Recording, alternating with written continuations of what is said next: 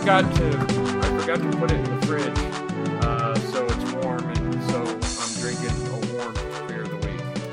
But oh well, okay. We're ready. All right. Hey folks, welcome to a podcast about Catholic things. This is Eric, the ambassador of common sense, and I'm here with Dan, the ambassador of nonsense. And hey, this is week, folks, 2 weeks in a row that we actually recorded. That's right. That never happens. Is this the first time that we've gotten it 2 weeks in a row? That's in a long time. We've put anyway, a lot of podcasts out there. Yeah, but I know. I was looking through them. We've got a lot. Mm-hmm. When I was trying to think up of a topic, I couldn't. I mean, we've done a lot, so I couldn't think one up. Yeah. So, you're taking the lead on this one, then. I've got a topic that I love to talk about, and I don't get to talk about a lot because it doesn't come up. Yeah. You know. So, but before we get started on that, let me introduce the beer of the week. Founders KBS. Now, KBS, Founders is a brewery up in Grand Rapids, Michigan, and KBS stands for Kentucky Breakfast Stout, and it is a beer that is only available during a couple of months in the springtime. Beer. It's not just for breakfast anymore. And it's not. That's right.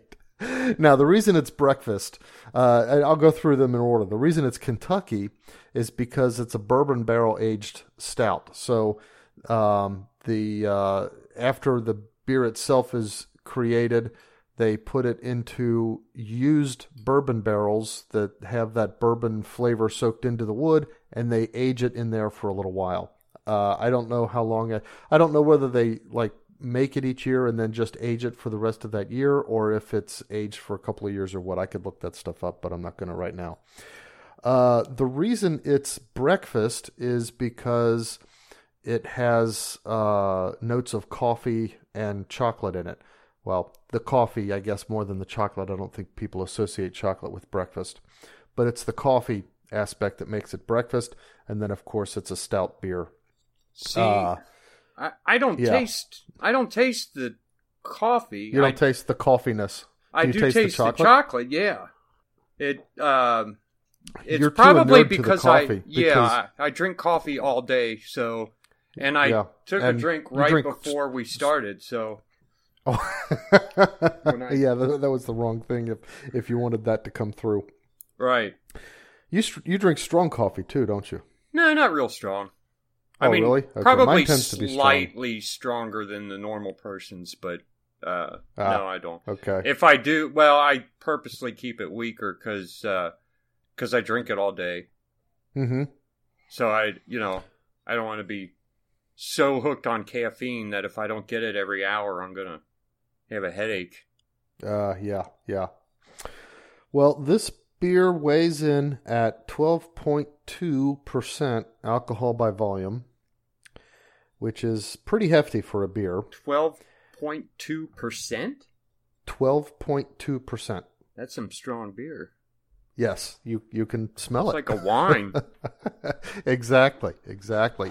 And it's a very sweet beer. The sweetness to it would almost be considered syrupy and sickly, except that they balance it with a high bitterness. So it's got something like, I don't see it on the bottle anywhere, but something like a 70 IBU. That's Imperial bitterness unit. I didn't even know there was a bitterness unit. There is a bitterness measurement. Yeah. Calculates the. How do you calculate it? Just by taste, or do they have some kind of instrument, or? I don't know whether it's true bitterness in terms of trained testers, or if it's more that because there's a main source of bitterness, chemically speaking, in beer, and it could be that they actually measure the amount of that chemical in the beer. I'll bet they measure it with. Because, well, here's the thing. you can use taste buds from certain animals. I think chickens is one to measure certain aspects of taste. And one of the things I think Pepsi, no, I can't remember if it was Pepsi or Coke that were doing it. They were using the cells of aborted fetuses to test taste. That was Pepsi. It was okay. It was Pepsi as part of their manufacturing process, right? That like quality control. Yeah, right.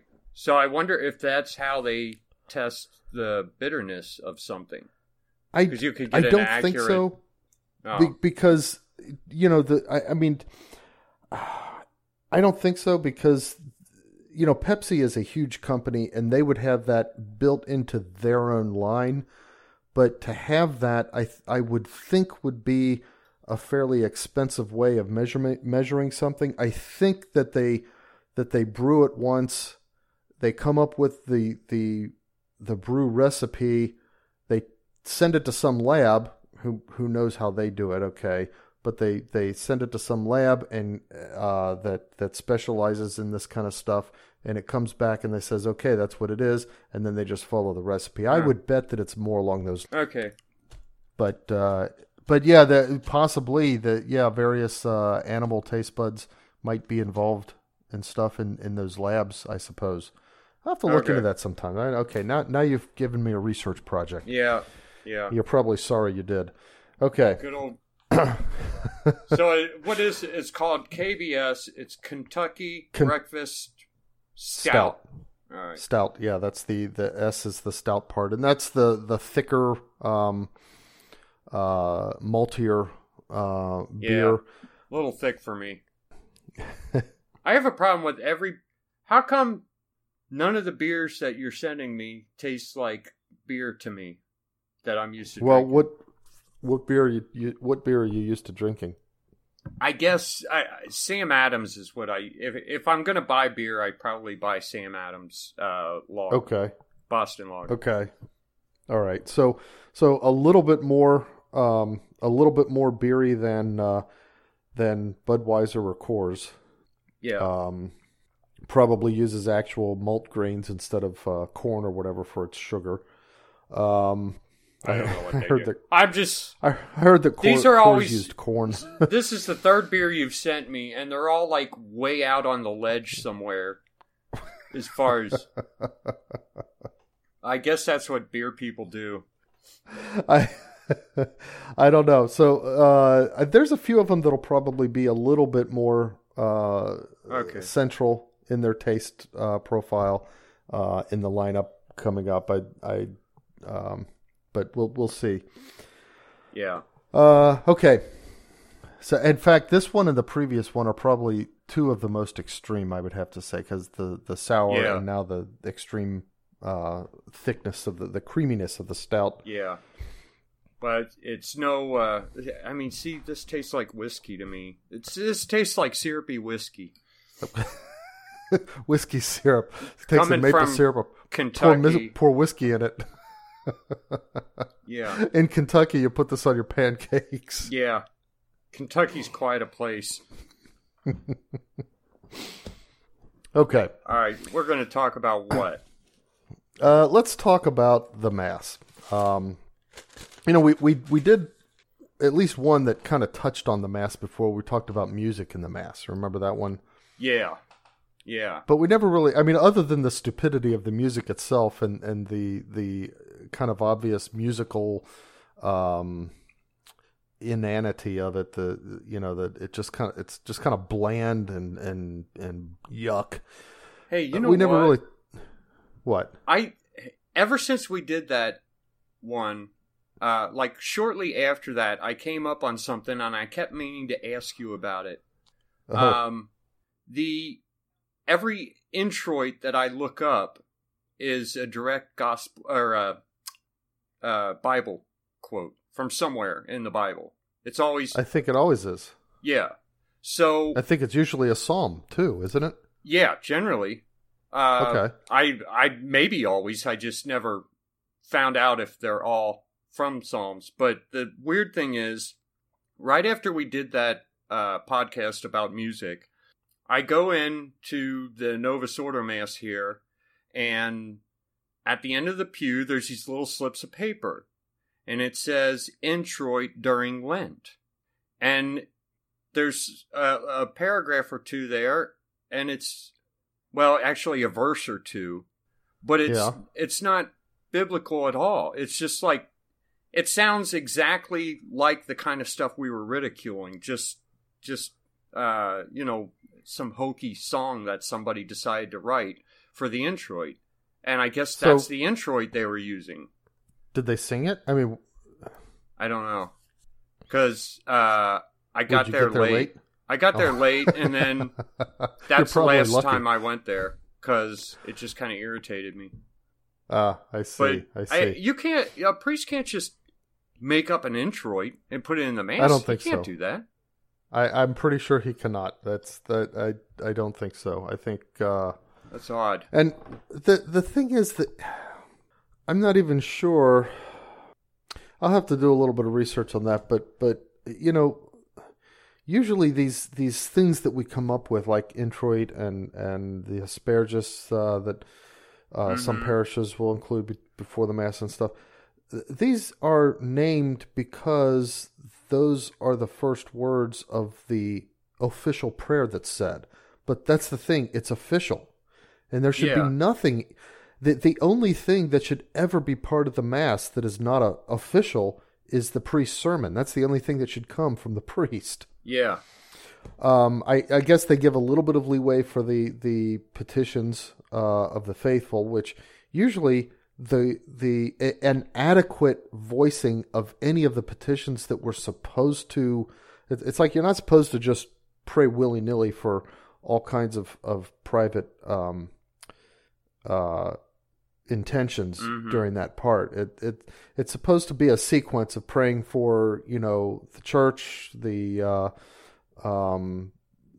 civil leaders, and I don't know, the Pope, conversion of sinners, and then the dead and stuff. I mean, there's like like a set of like 4 or 5 specific things that you're supposed to pray for, and it used to be that all of those things were covered in the prayers of the Mass itself, such that there was never any need to have this petitions by the faithful. Right. So I don't know. It's but I'm not going to get into that. That's not really what I want to talk about. I kept meaning to ask you about that, and I kept forgetting. Yeah. No, I'm almost positive though that whatever they were doing at the parish you were talking about, it was probably they were probably going rogue there. Yeah. Okay, so what are we going to talk about?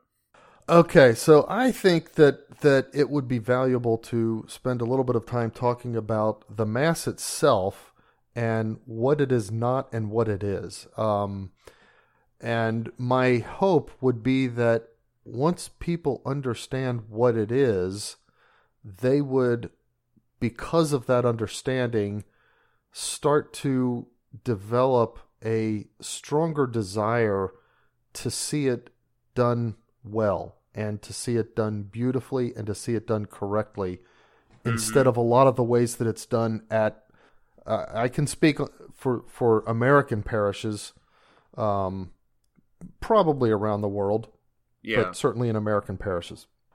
So I'm going to start kind of going through a sequence, and as we talk about some of this stuff, we may get onto some sidetracks and stuff, but okay.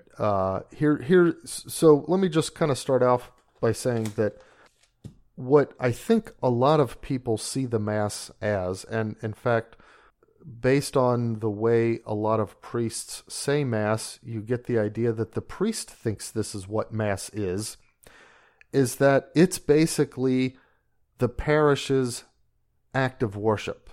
That the parish comes together and they create a Mass through an act of worship that they do together.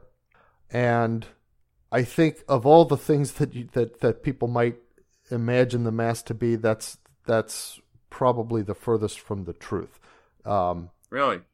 Yes, the parish is engaging in worship, but the parish does not even though the priest confects the Mass and causes it to be, he makes with us, he makes the Mass to be with us, but he does not, or we do not as a parish, create the Mass as our act of worship. We don't get together and put together this gift for God, and then that's the Mass. Even when we follow the prescription, and the thing is, if that's what the Mass is, every parish should be doing their own thing, and it could reflect the heart of the parish, and so on and so forth. Well, that's kind of what's happening, ain't it? Together. Well, it often is. That's why it's like, okay, wait a minute. There's so much difference and so much difference, not just in the style of music, but in the style of how they do it and the emphasis they put, and some of them even choose like different times to stand or sit, or I've even been in parishes where priests use non-approved words in the consecration itself. Wow. Okay, so yeah, exactly. So, but in order to understand why that's so wrong, we have to begin to kind of unroll this concept that we've had of the Mass all this time and reassemble what the Mass really is. And one of the things that I think that we can kind of use as a peephole to kind of open up into the real mystery of the Mass is this idea of the sacrifice. Because we often refer to it that way, right? We say the sacrifice of the Mass. And that, those terms are kind of thrown about. When I was little, I used to, hey, the sacrifice of the Mass. Yeah, I took that to heart. I'm making a sacrifice by going there. That's the sacrifice of the Mass, that I have to go, and it's a sacrifice. Offer it up. Exactly, The fact that I have to sit there for an hour or, whatever. Okay, well, that's not really what it is. And here's the thing. If the Mass was our gift to God, then that's really what it could almost be as a sacrifice. If it's a sacrificial gift of us to God that comes from us on our behalf and and originates in us, then think of it this way.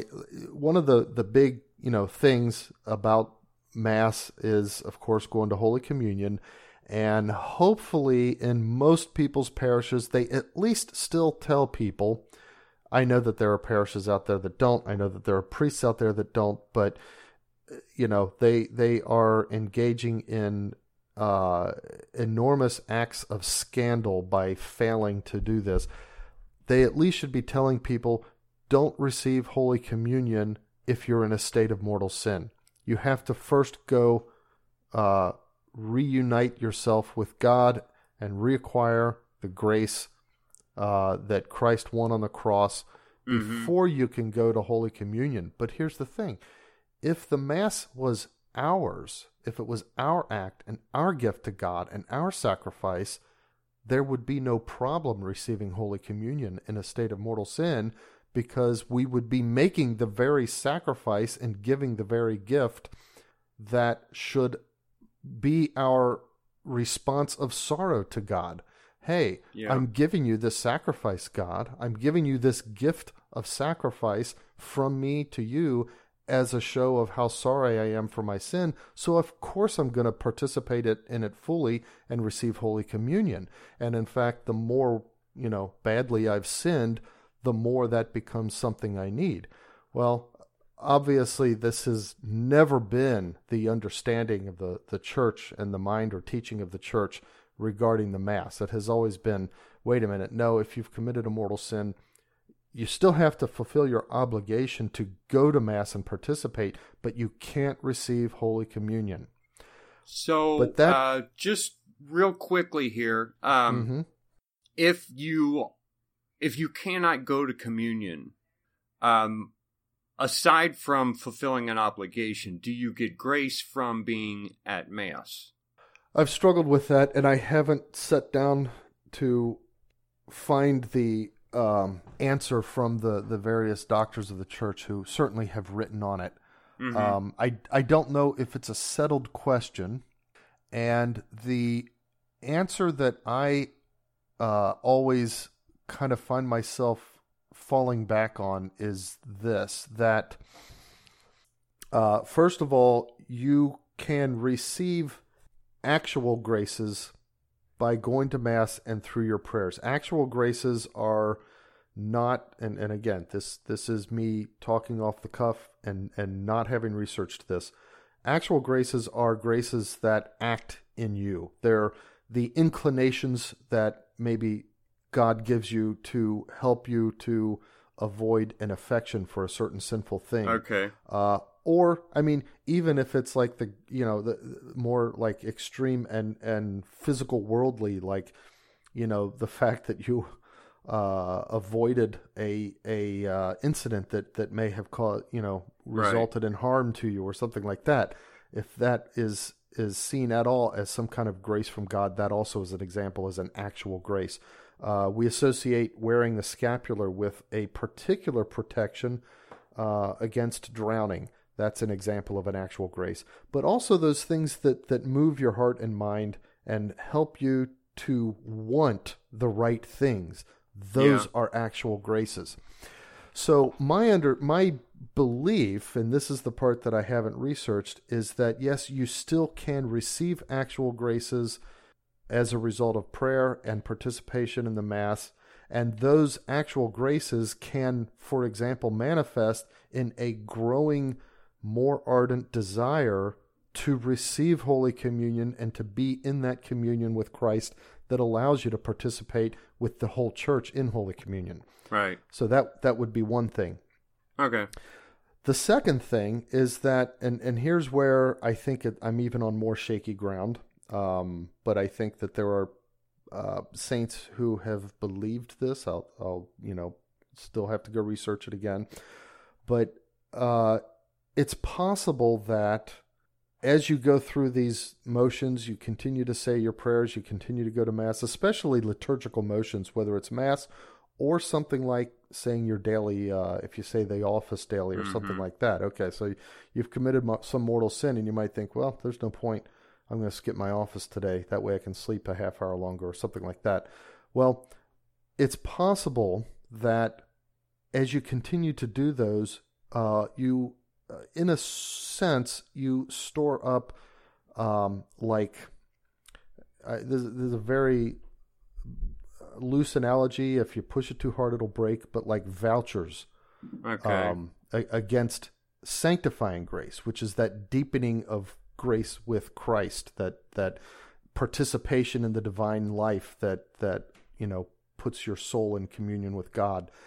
I think there are those who believe that when you if you've done all those faithfully, even though having committed a mortal sin, obviously though refraining from Holy Communion, and then you go to confession, and at that point the sin's forgiven, and then you would also receive the sanctifying graces that you would have received in those acts. Okay. But in a sense, it would be like without interest. So if you imagine you put money in a bank, it starts earning interest, and every time you put more money, that's continuing to earn interest, and then the interest you've earned also earns interest. Well, this would be more like, okay, I'm setting aside $100 to put in the bank, and $100 to put in the bank, and $100 to put in the bank. Now I'm going to put them all in the bank. So now I've got all $300, but what I don't have is the interest I would have earned on them during the last 2 weeks that I haven't gotten to confession or whatever. You know what I mean? So yeah. I may be making things way too mechanical out of something that is, very spiritual. But yeah, it's quite possible that that the benefit, imbues to you in that way as well. So I think my point would be there is no reason to believe that it's pointless to continue your prayers and to continue attending Mass just because you're going to have right, just right. Just because you've been in a mortal sin, you're going to have a weird bump there to edit out. Yeah. Okay. So anyway, that's the point. So back to this idea then of sacrifice. What do we mean when we say that the sacrifice of the Mass? Well, in order to understand that, we have to kind of go back to the rite, R-A-T-E, rite that the Mass grew out of, the ritual that was going on when Jesus created the Mass and gave it to the apostles. And of course, that's the Last Supper, which was part of the Passover celebration of the Jews. And in the Passover celebration, there's this, they have the lamb, which they have to slaughter, and then they have to cook the lamb and eat the flesh of the lamb.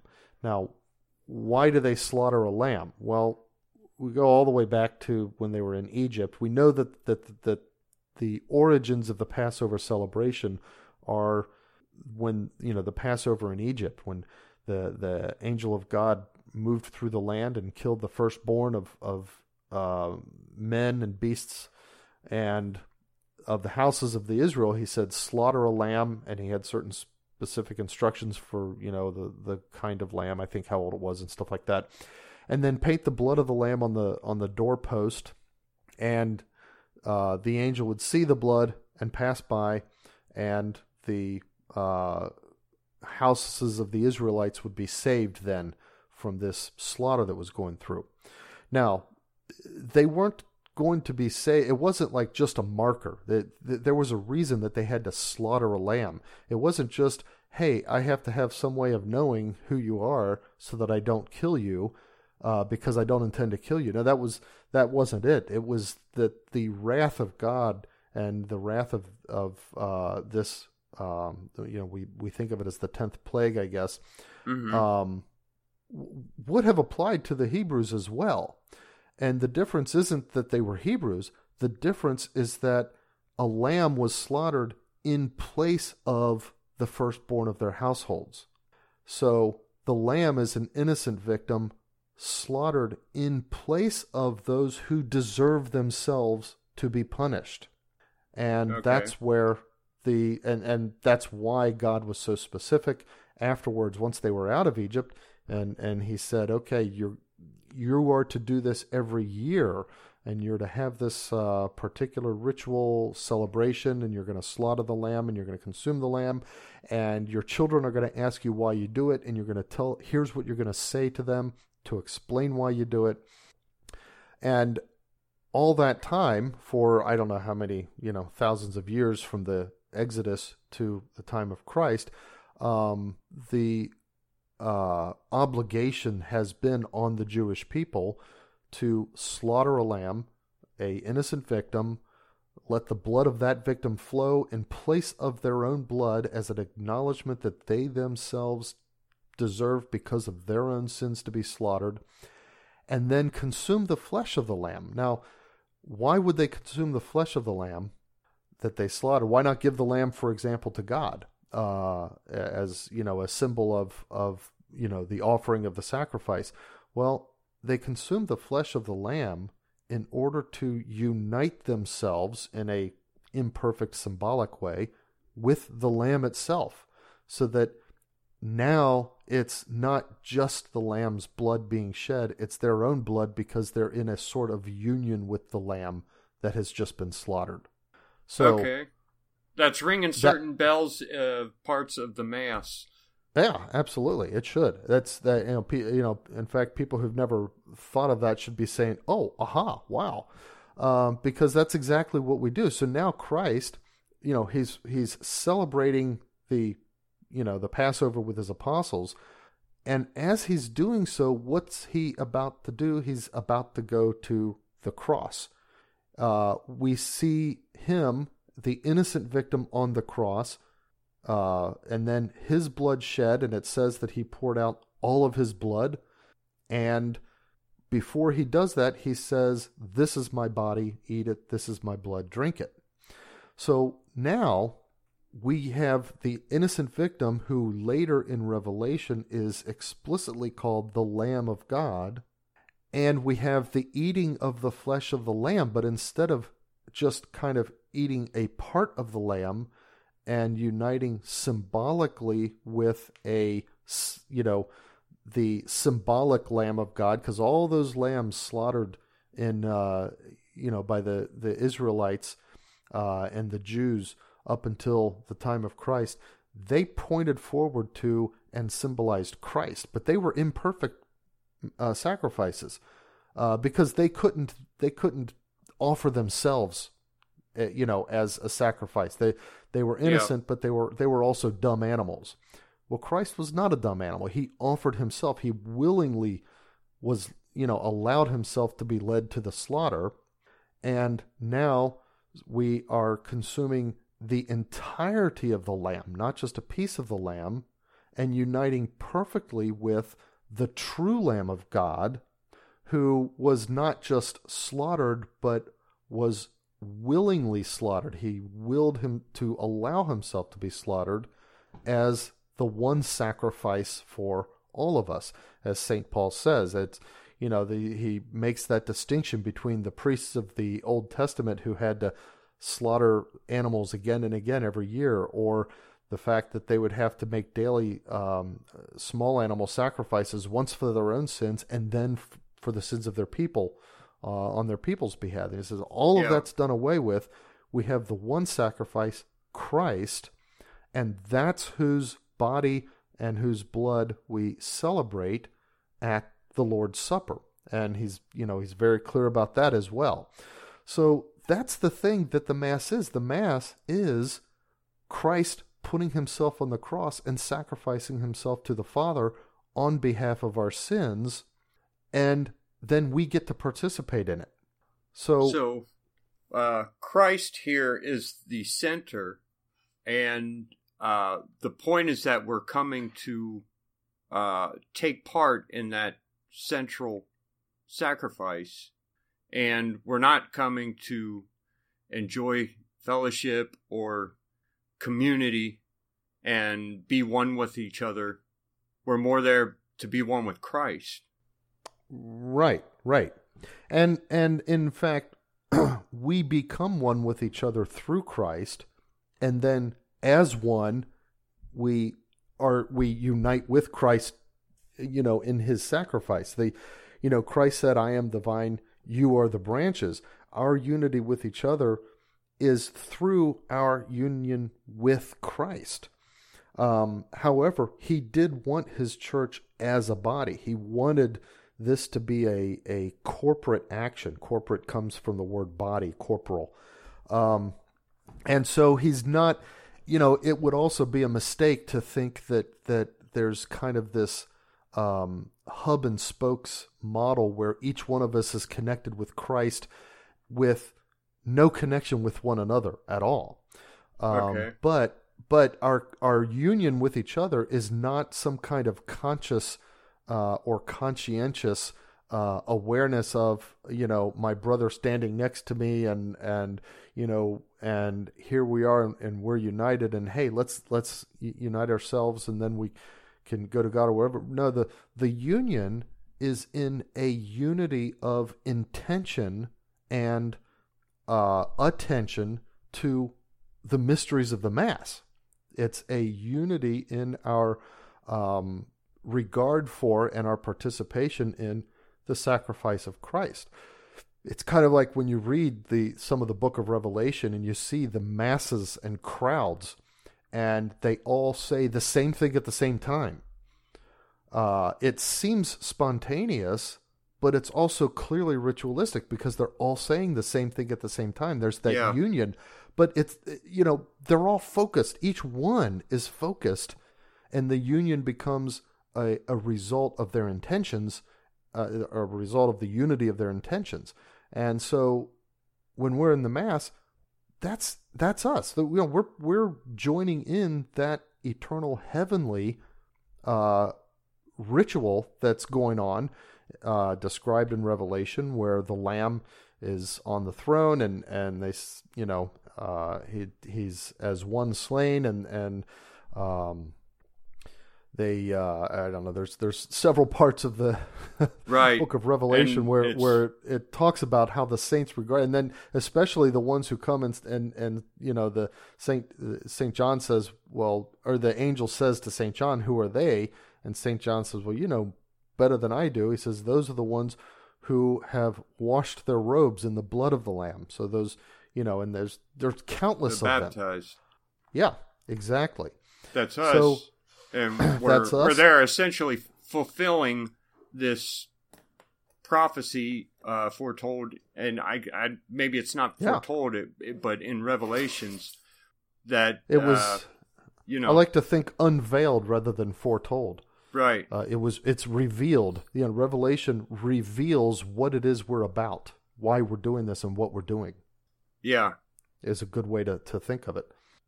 Now, there's another aspect to the Mass, one that people don't maybe think about as much, and it's that the Mass is a marriage of sorts. I wouldn't say even of sorts. It's the wedding feast of the Lamb.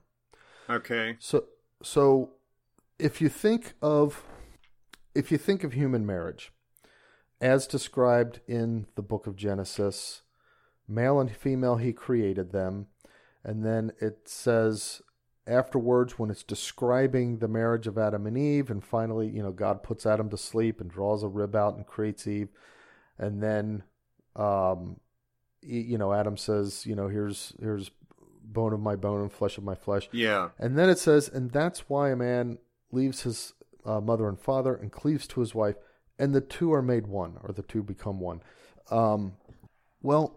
So in a human marriage, the two become one in a certain physical way that is, obviously incomplete. There's a certain amount of analogy and metaphor in that language of becoming one, but it is a union, and it's a fruitful union. They bear children, and then they have to raise the children, and so on and so forth. So if you think of this, we've got Christ, who is the second person of the Holy Trinity. He's divine. He's the one who created the universe, and he becomes one of us. So he has entered into our nature. He's taken our nature onto himself. Okay. And then he goes through his life, and now, he's about to make his sacrifice, but he does one other thing. He has his apostles gathered, and those who he knows is going to become his church, which is, clearly supposed to be a body, a visible body. Right. And he says, this is my body, eat it, this is my blood, drink it. Now, here's the thing. When he did that, he had them receiving him, his entire self. He was living at this time. This is Christ living. Right. Just like he's living on our altar. So it's body, blood, soul, and divinity, both the bread, even though he said it separately, this is my body, this is my blood, it was his entire self. Body, blood, soul, and divinity. Body, blood, soul, and divinity. A complete union of himself because he's living, which they took into themselves. So he took on our nature, and then we, the members of his church, take on his divinity. This is a union, and his divinity united with his flesh in our nature. So there's a complete union, and the two become one in Holy Communion. This is what in the book of Revelation is described as the wedding supper of the Lamb. And it's towards the end of Revelation. In fact, verse 19, or chapter 19 rather, the whole book only has 22 chapters. And in chapter 19, they have the wedding feast, and it's kind of interesting.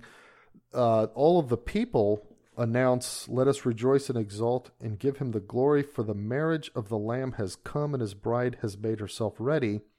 And then the angel said to John, he said specifically to John, write this, Blessed are those who are invited to the marriage supper of the Lamb. These are true words of God. Yeah. So this happens, and then what happens immediately after that? We have the the rider on the white horse, who is Christ, riding forth into battle to defeat the beast. That's the cross. The cross is how Christ defeated the beast. And so those two clearly, boom, one then the other, and that's exactly what we have presented in the Gospels, the Last Supper, and then the cross. And so this part of the book of Revelation is just it's kind of like shedding a backlight, saying, okay, here's what you could see in the worldly flow of events, but let's backlight it here and we'll show you what's actually happening. So when we're going to the Mass, we're participating in chapter 19 of the book of Revelation. I have not read chapter 19 of the book since in years. I know I have read it because I've read Revelations, but right. It hasn't been in years. Probably a good thing to do after we talk tonight. Then I'll go back and read it, and some of these things might start clicking bells. Yeah, I think so. So, but here's the other thing, though. Christ marries his church as an entire body, okay? And that's where I was bringing up. There's this corporate aspect to the Mass. It's not just each one individually with no connection to each other. The marriage is to an entire body, the church that he selected out of human history. I mean, we could talk about, whether he was going to become human without the fall. There are some who believe, some who don't, whatever. But regardless of how that, is, the truth is there was a fall. Mankind lost his connection with God, and then Christ selected a people out of history to give him human birth, and then to form a church, a body with whom he would remain united forever. Now, that means that the Mass, which is not only it's the continuation of the Paschal sacrifice that Moses, God ordered, everybody through Moses, ordered the Hebrews through Moses to continue perpetuating. Well, we are continuing to perpetuate that in the Mass. That's our Paschal sacrifice, and it's got the bread and the wine and the lamb, and we consume the lamb, except the bread and the lamb are one. But instead of getting away from Egypt, we're getting away from hell. Yeah, exactly. It's an exodus of sorts. So it's the perpetuation of that. It's also the participation in the cross because we are uniting ourselves with the Lamb, and therefore, and that's the thing about Revelation, the marriage comes first, and then Christ, the bridegroom, because he's now united with his bride in marriage, rides forth to defeat the beast. There's a reason that Revelation put those in that order, and that's why, because it's with us, united to us as the bridegroom, that he goes to the cross, because we accompany him then because we're united to him. And then Go ahead.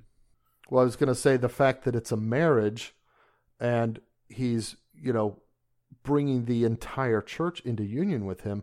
And where I was going with all this is that it's not just something of the parish or even of the nation. The Mass is a gift from God to, and a participation in God's gift by the entire universal church, which is why the concept of official rites is so important, which is why the concept of liturgy, which means official prayer of the church, is so important. Because if we're all doing our own thing, we can't exactly be united, can we? Yeah, exactly. Now, there are various rites of the Mass that have kind of organically grown in different, out of early pockets of right. Christianity. That you've got some of the Eastern rites, the Byzantine, and then the most common, and I would say kind of like, the one that is, when done well, has sort of ruled over them all, is the Roman pre-Novus Ordo rite of the Mass. But the point is that even Novus Ordo, it's extremely important to recognize and to treat this Mass as something handed to us, as part of the universal church, not something that God said, hey, you guys go figure out how you want to worship me and then put it together and do it. We and that's the other aspect of it, that, aside from realizing that, hey, this is not our gift to God, it's God's gift to us. And hey, we are participating in something much, more deeply spiritual than we may realize. We also have to have that humility of saying, and it's not up to us how to do it. It's right. It's up to the universal church, and ultimately, basically it's up to Rome, if we want to put it in those terms, and we should. So would you call the Novus Ordo inferior to that Roman Latin rite that was out just before the Novus Order? Yes. But let me be clear when I say that. Okay, so there's a certain sense in which the two rites of the Mass, the two forms, it's actually one rite of the Mass, as the church understands it. They have it's like two different forms of the same rite. But there's a sense in which they're equivalent.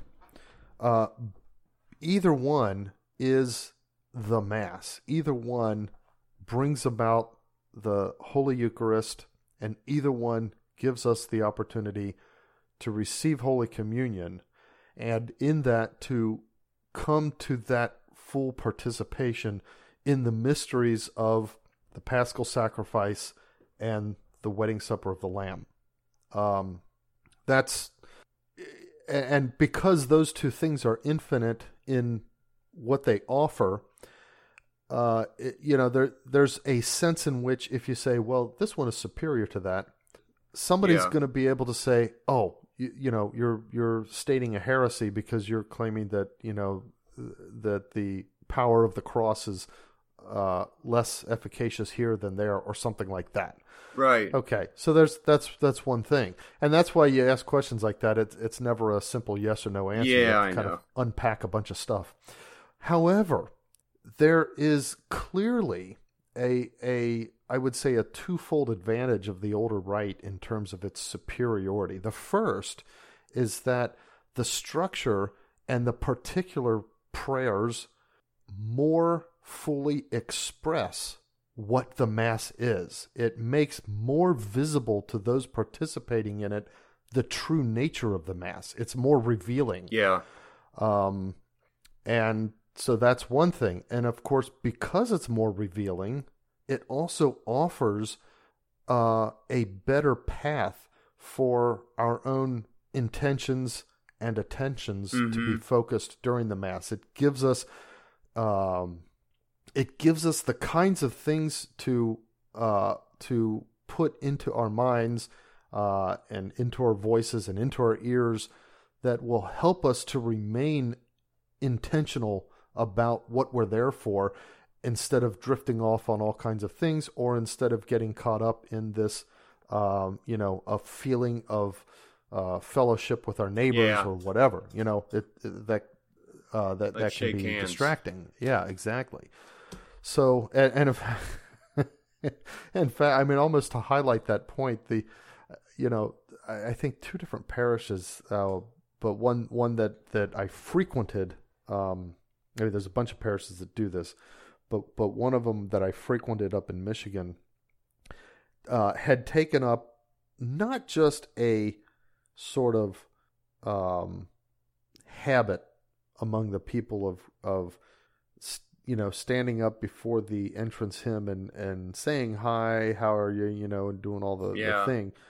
But actually, they were read instructions by the person at the lectern before the entrance hymn, as though it was part of the rite of Mass.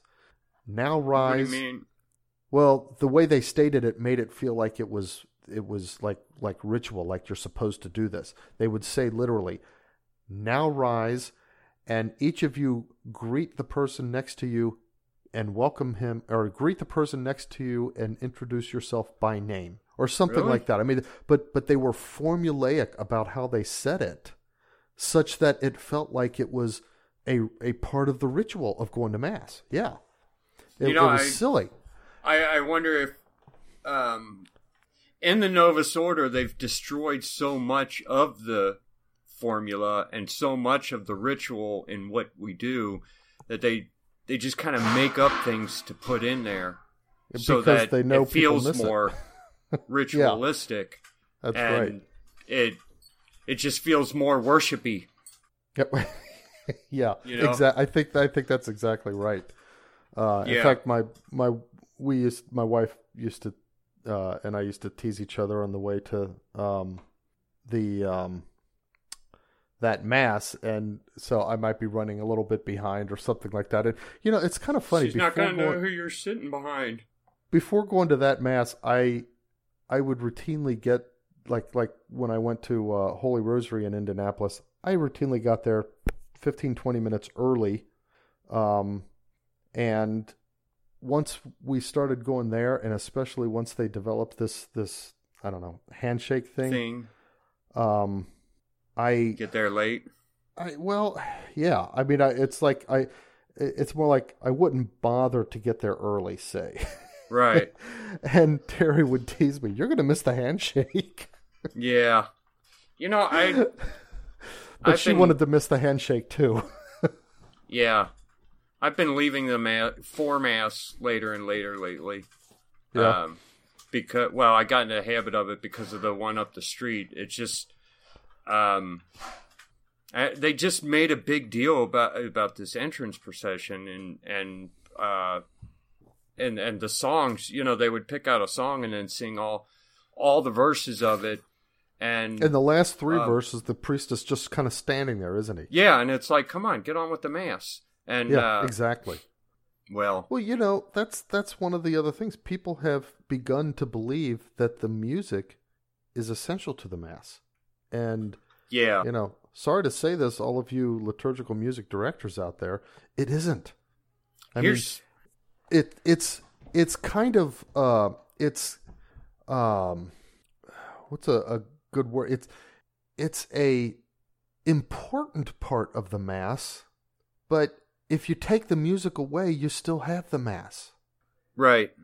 It's not an essential part. It's a good accretion to the Mass. Yeah. Okay, here's the thing. I guess it's maybe since we've started doing this podcast, actually I would say since we did the one about liturgical music, I went ahead and made the commitment that I'm going to start going to the Tridentine here.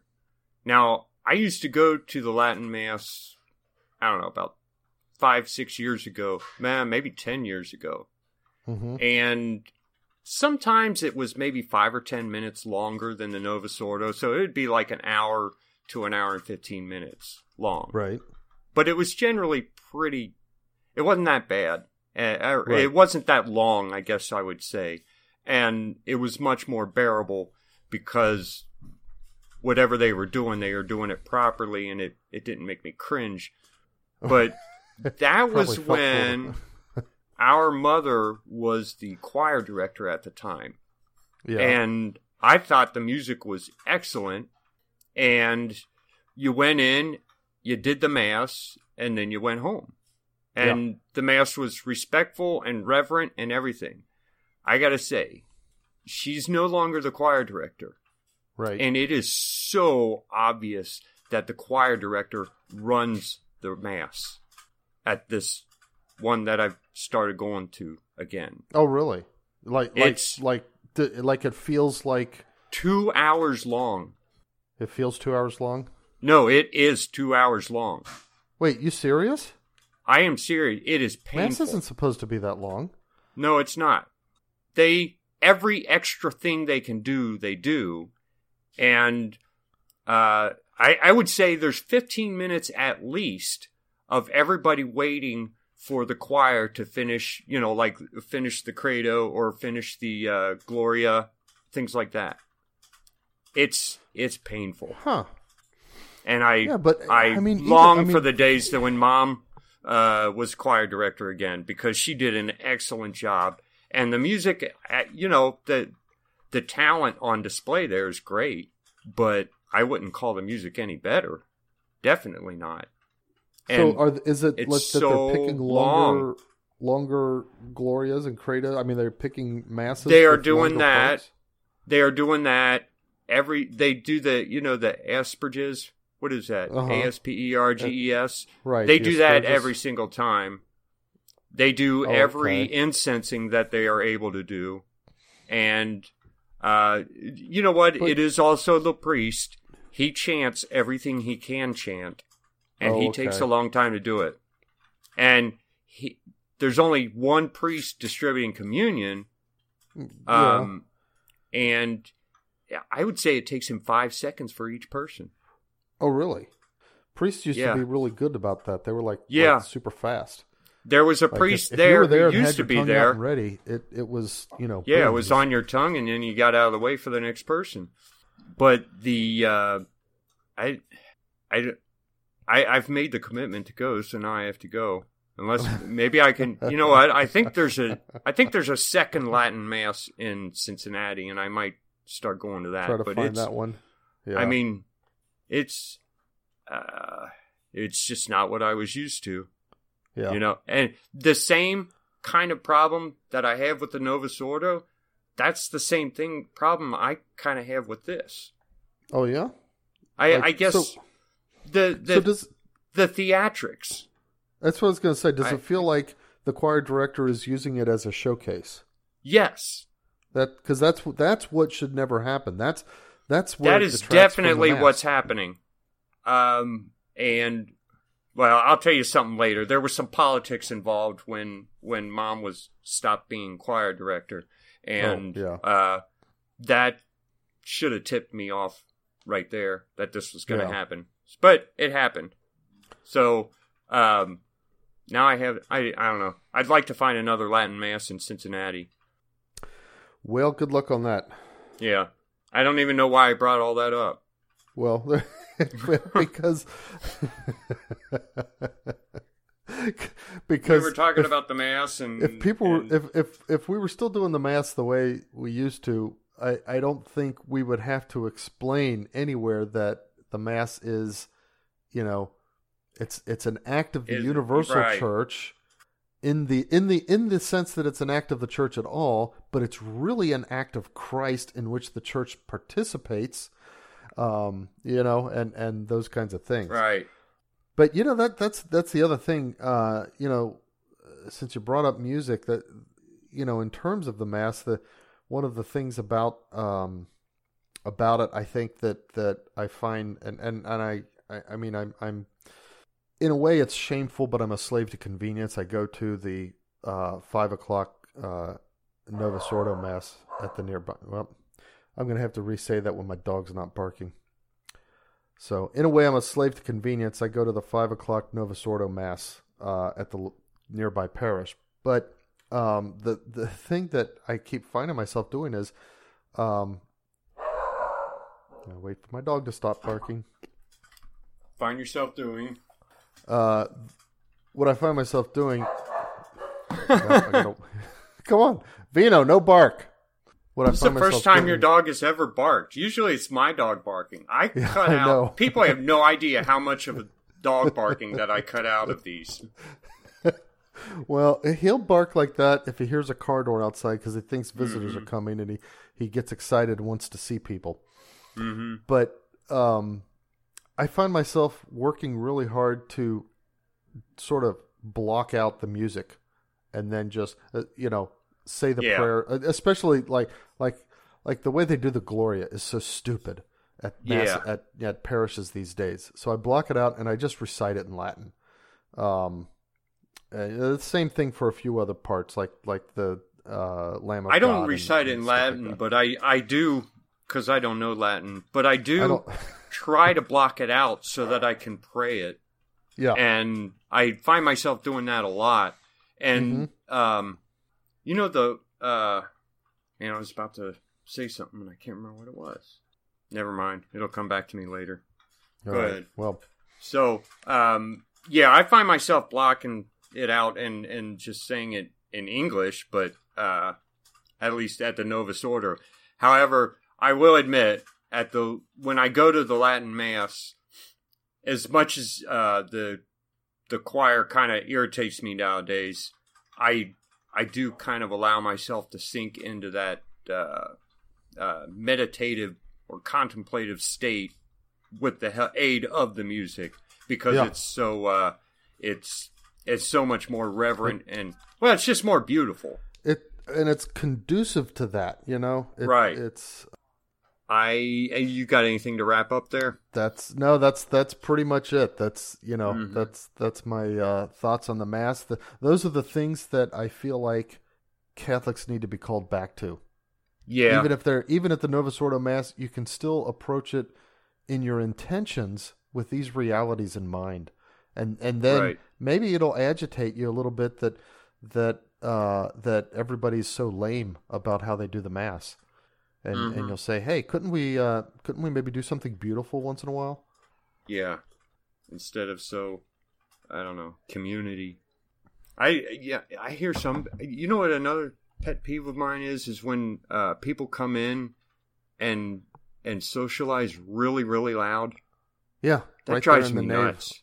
Yeah, because usually if I get there early enough, what I spend that time doing is praying, because. Usually I got a whole lot to pray about, so I'm sitting there trying to pray, and this guy Joker's walking up and down, shaking everybody's hands, talking real loud. Yeah, and I don't know. He's making a statement. This is our space, not Christ's space. Yeah. So, I've got some current events here, and there's kind of a lot. I'm gonna have to cut some of this out. Yeah. I'll cut some. Yeah, you wanted to go. You didn't want to do it real long, but you're an hour and 10 minutes. Way longer than I intended. I knew you would. I've never heard you explain anything in a short, sweet way. Okay, all right. Challenge accepted. One day I will. No, you won't.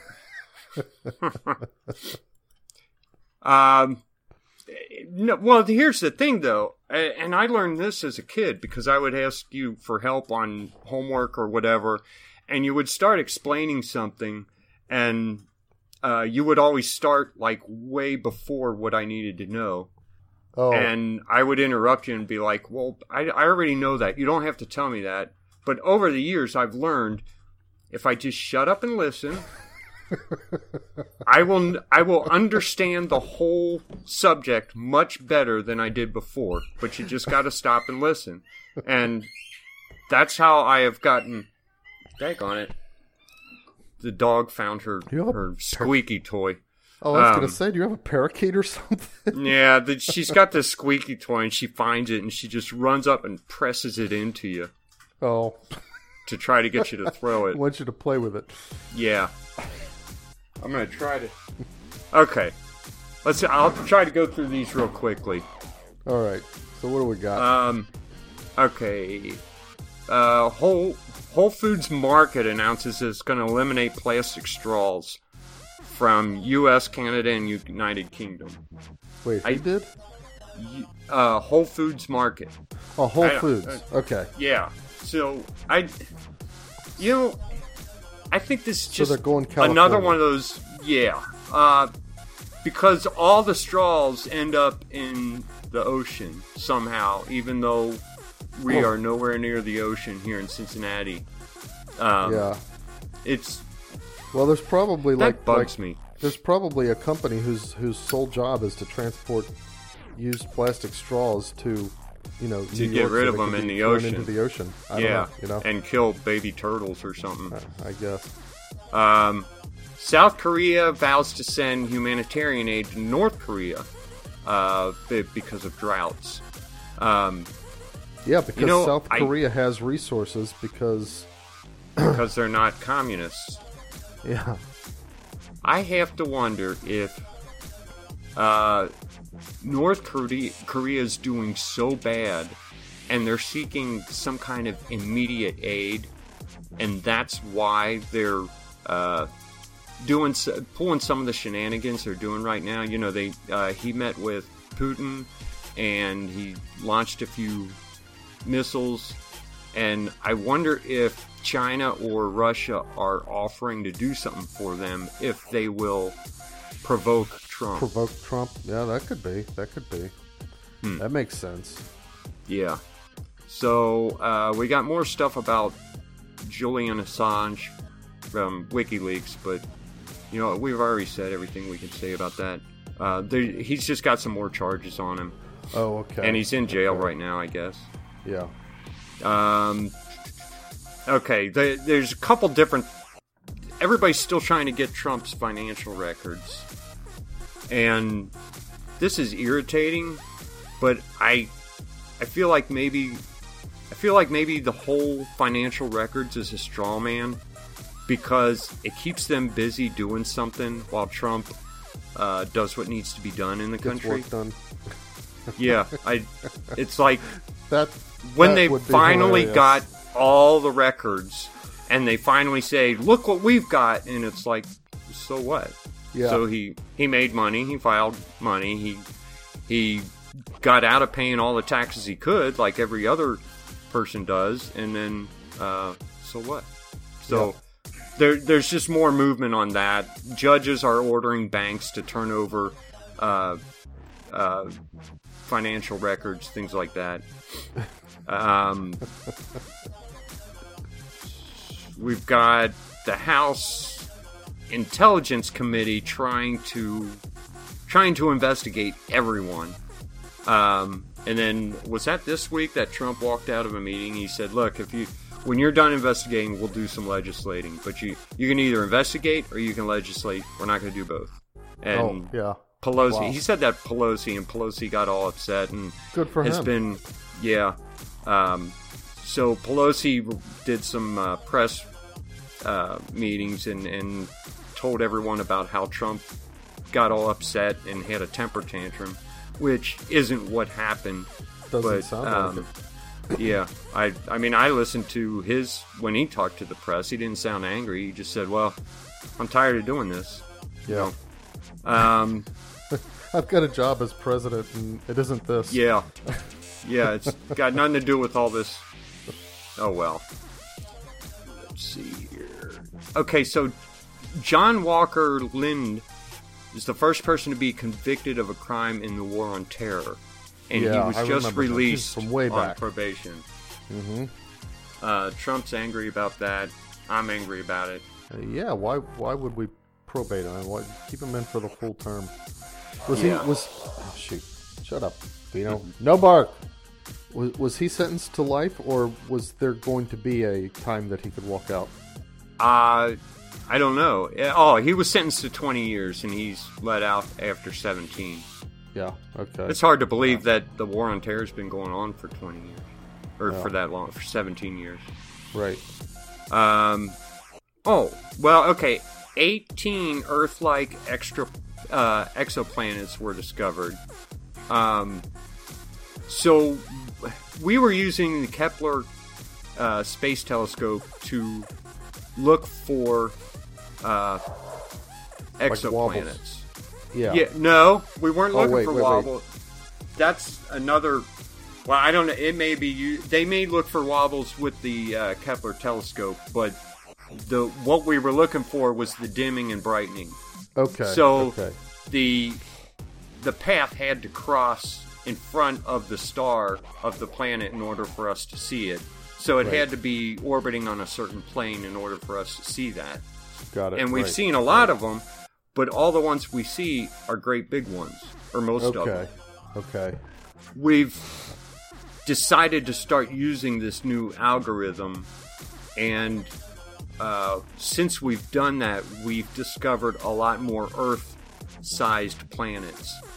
You know, if we think of the Earth and its size in relation to the sun, and I mean, yeah, and then like draw yourself back, a like billion miles away, light years away from the sun, and just the idea that you can have a telescope that even detects the dimming of the sun from the Earth. You know, that little bit of extra light shut out from the Earth passing in front of it. Right, because it's so small. That's astounding. That's amazing. That's really neat.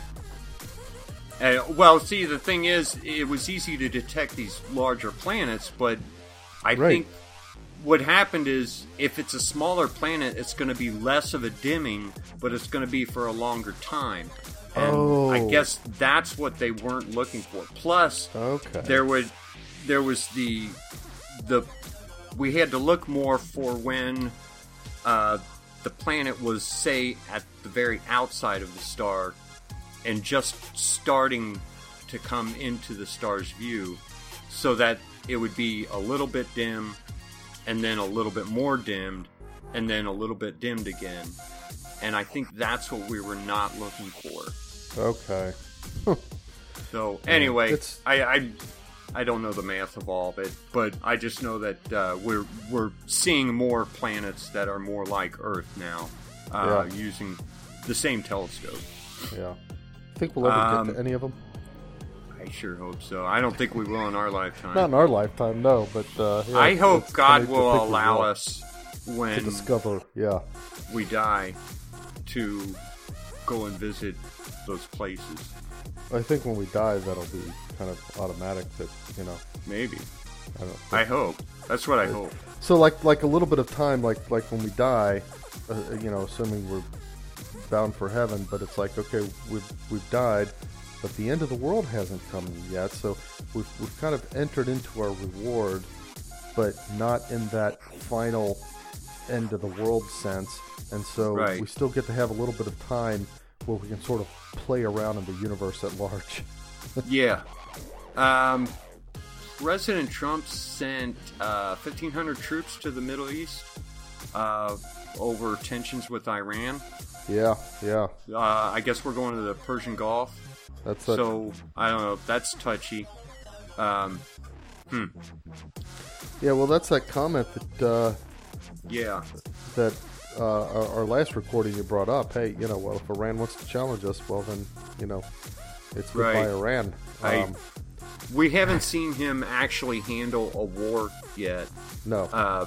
He's cleaning up a lot of Obama's wars, because Obama's had a bunch of wars going on when he came in, and he's trying to clean them up. But here, this would be a whole new thing, and I guess we'll see what happens here. Yep. Well, we gotta pray for him. Yeah. Let's see. The lawsuit to block Alabama's abortion ban has been filed, so that's on its way. We all knew that was coming. Yeah. The process is churning the way it's supposed to. Yeah. Speaking of courts, let's see. Ohio and Michigan. We were going through that whole gerrymandering law. I guess we were going to stop gerrymandering. Is it Gary? Okay. Gerrymandering. We had passed laws to stop that, and right now the Supreme Court has stopped us from stopping it until they decide whether or not gerrymandering is constitutional. Okay. I guess there's not going to be any changes until we've figured out, is this constitutional? It's going to be a really hard thing if they say it's not, because the thing about gerrymandering is it only has to do with how you draw district lines. And it's like, well, if you're going to say you can't gerrymander, then what does that really mean? What are the set of standards that you can use as check marks to say I'm in the law in how we've drawn the district lines, or I'm out of the law? Who decides? Yeah, what those laws are. I mean, yeah. I think we have to accept gerrymandering as kind of a political fact of life. Sometimes it works in our favor, sometimes it works against us, depending on who's in charge. I don't think there's anything you can reasonably do about it without introducing. Without introducing worse, run into worse problems. Consequences. Yeah, I think so too. Okay, what's a binary asteroid? A binary asteroid? I should have looked that up before. Probably two asteroids that are big enough that they're actually caught in each other's gravitational field and circling each other. Oh, okay. I didn't realize asteroids were big enough to do that. Okay, wait a minute. Okay, so there's binary Aten asteroid and its minor planet moon. Okay. Make their closest ever recorded flyby of Earth at 3.2 million miles away. That must be a huge asteroid. Yeah, if it's got a moon. Yeah, that's what I mean. It's almost a planet. Yeah. It's minor planet moon. What's a minor planet moon? I think minor means it's the smaller of the binary pair. I think planet means it's planetary in the sense that it circles the larger asteroid, and then moon just describes it as a satellite, like a Okay, so a minor planet moon is an astronomical object that orbits a minor planet as its natural satellite. So this asteroid is considered a minor planet. Yeah, but it's not shaped like a planet. As a matter of fact, the moon looks like a moon. It's round, but the asteroid does not look like a planet. It's misshapen and stuff. That's interesting. That's one of the qualifications for something to be considered a true planet, is that it be big enough such that its own gravity forces it to be round. Yeah, which, that's one of them. And then, I guess the reason Pluto is not is because, I guess what they say is that it didn't form the same way as the other planets formed because it's not part of the orbital plane that the other ones are on. Oh, okay. So if we accept the theory that the planets were created through the spinning disk, right, then we can accept that all these planets were formed in the same way when the sun itself formed. And if Pluto doesn't follow that disk, then it wouldn't have been one of the original planets. Right. And it would be a minor planet. Minor planet, okay. So, that's all I got. Okay. Well, I've got two oddball things. Yeah? Okay, three, really. Okay, so first, this is news from the Nation of Nonsense. Yeah. In New York State, so you have to have your car inspected in New York. They were doing that in Ohio for a little while, weren't they? Yeah, they the emissions ran into testing. a whole bunch of trouble because, they found all kind of corruption, which is foreseeable because the people doing the inspecting make money, and the people who enacted the laws are the ones making money eventually. In Ohio's case, the legislators who sponsored the law had interests in the companies that were going to be doing the emissions tests. Right. So it's like it started out corrupt. It was stupid that it passed anyway. Right. So anyway, the fellow in New York, I want to send you this, but I don't want to spend the time. I'll maybe send it to you tomorrow or something. But he, so you can put it on our website. He drew up, and they've got a picture of it here in marker, his emission inspection certificate. It's really just a marker drawn version of the official one with everything marked, but it's. So he was really trying to fake it, and he 35-year-old drew the sticker by hand. It didn't convince anybody, but it's a red piece of construction paper. Probably, See, in Ohio, you had, if you couldn't pass, which none of my vehicles ever could, you could spend $300 in order to improve the emissions.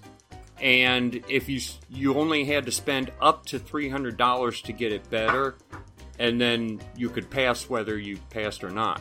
Oh, okay. I faked so many receipts to get cars to pass that. Yeah. I never owned a car that passed it, but I would fail it, and then I'd go home and I'd print out a receipt on my computer, and then I'd go back up and say, "Here, I spent $300." You formed your own business for emissions improvement. Yeah. Yeah. I would just list a bunch of things on there. I'd put $150 of diagnosis and diagnostics and then a couple other things I'd throw in there. Yeah. Anyway. Did you ever say you sprinkled chicken blood? I never did that. I don't even know if they read paid them. attention. But I think somebody did read them, but I'm not sure. Because they would always take it and walk away from me into an office, and then they'd come back out and stamp it. Okay, so you remember the movie Weatherman? Yes. With Nicolas Cage. Nicolas Cage. Okay, I love that movie. In Great Britain, right-wing politicians are being assaulted by dessert drinks. Really? Milkshakes being used as political weapons in Britain. Right-wingers are the ones getting attacked? Getting hit, yeah. I wonder if this is like copying the movie. I wonder. I mean, how could they not be thinking of that as they're doing it? I mean... Right. That's weird. Anyway.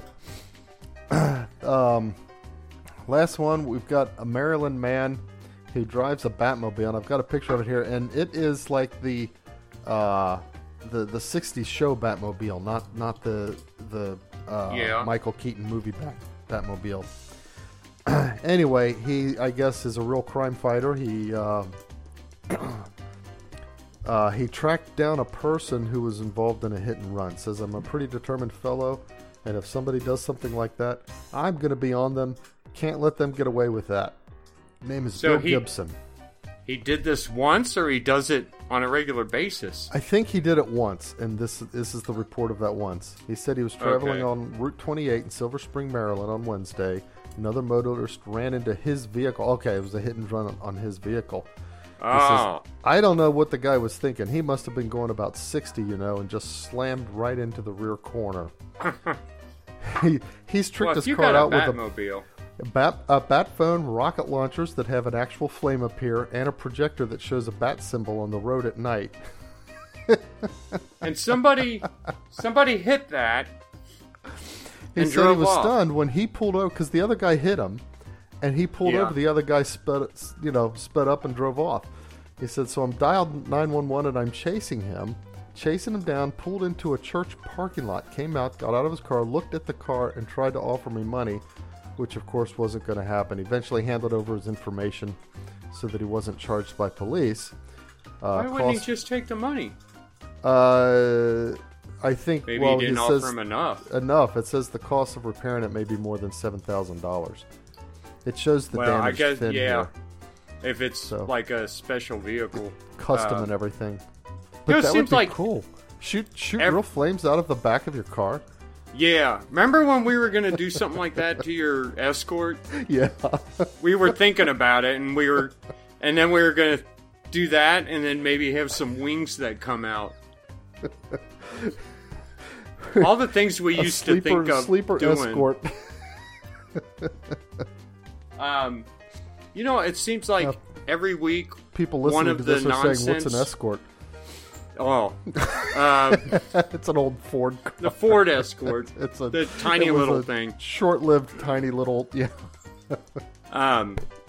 Almost every week we have one of the nonsense stories are also Seinfeld episodes. Okay. Because there was the one where he saw a hit and run, and I've never watched Seinfeld. Oh, Seinfeld, okay. So. Well, he went after her to get because he saw her hit something and then run, so he followed her, and he was gonna confront her, but he ended up asking her out because she was pretty. But there's a twist on it. Have you ever seen the YouTube video where the guy has I think it's a Lamborghini kind of made up as a Batmobile, and he does Uber? No, he does Uber in a Lamborghini. Yeah, well, it was a Batmobile. It looked like a Batmobile. I don't remember it well enough to know if it actually looked like the Batmobile or if it was just a black Lamborghini that was kind of made up like it. No, but I mean, I could imagine like if you took an old yeah, it was. Look it up on made it, or a Plymouth Fury and made it into a Batmobile or something like that. But a Lamborghini. Yeah. Well, it was a newer one. It was a Christian Bale one. Oh, okay. So he would come and give people rides in Uber, and he would dress up like Batman and come and pick people. I'll link to it on the website. It's a pretty funny video. I bet some of the people's reactions are funny. Right. Yeah. All right. Are we... I think we're done. Are we wrapped up? You can go to bed now because you got to get up. No, I got more stuff to do. Or whatever. What are you doing? Huh? What do you got to do? I got to get it. I got to get beer. I got to do stuff. You know what? I'm going to stop recording. Just a honey-do list. I got to get a list of stuff that I got to do. All right. It's a honey-do list that I have to get I'll let done you get before to we it. start the week. And and everybody think about what we said. Yeah. Start paying attention during the Mass and look for things like that. And as always remember, circle the beads. And bye, everyone.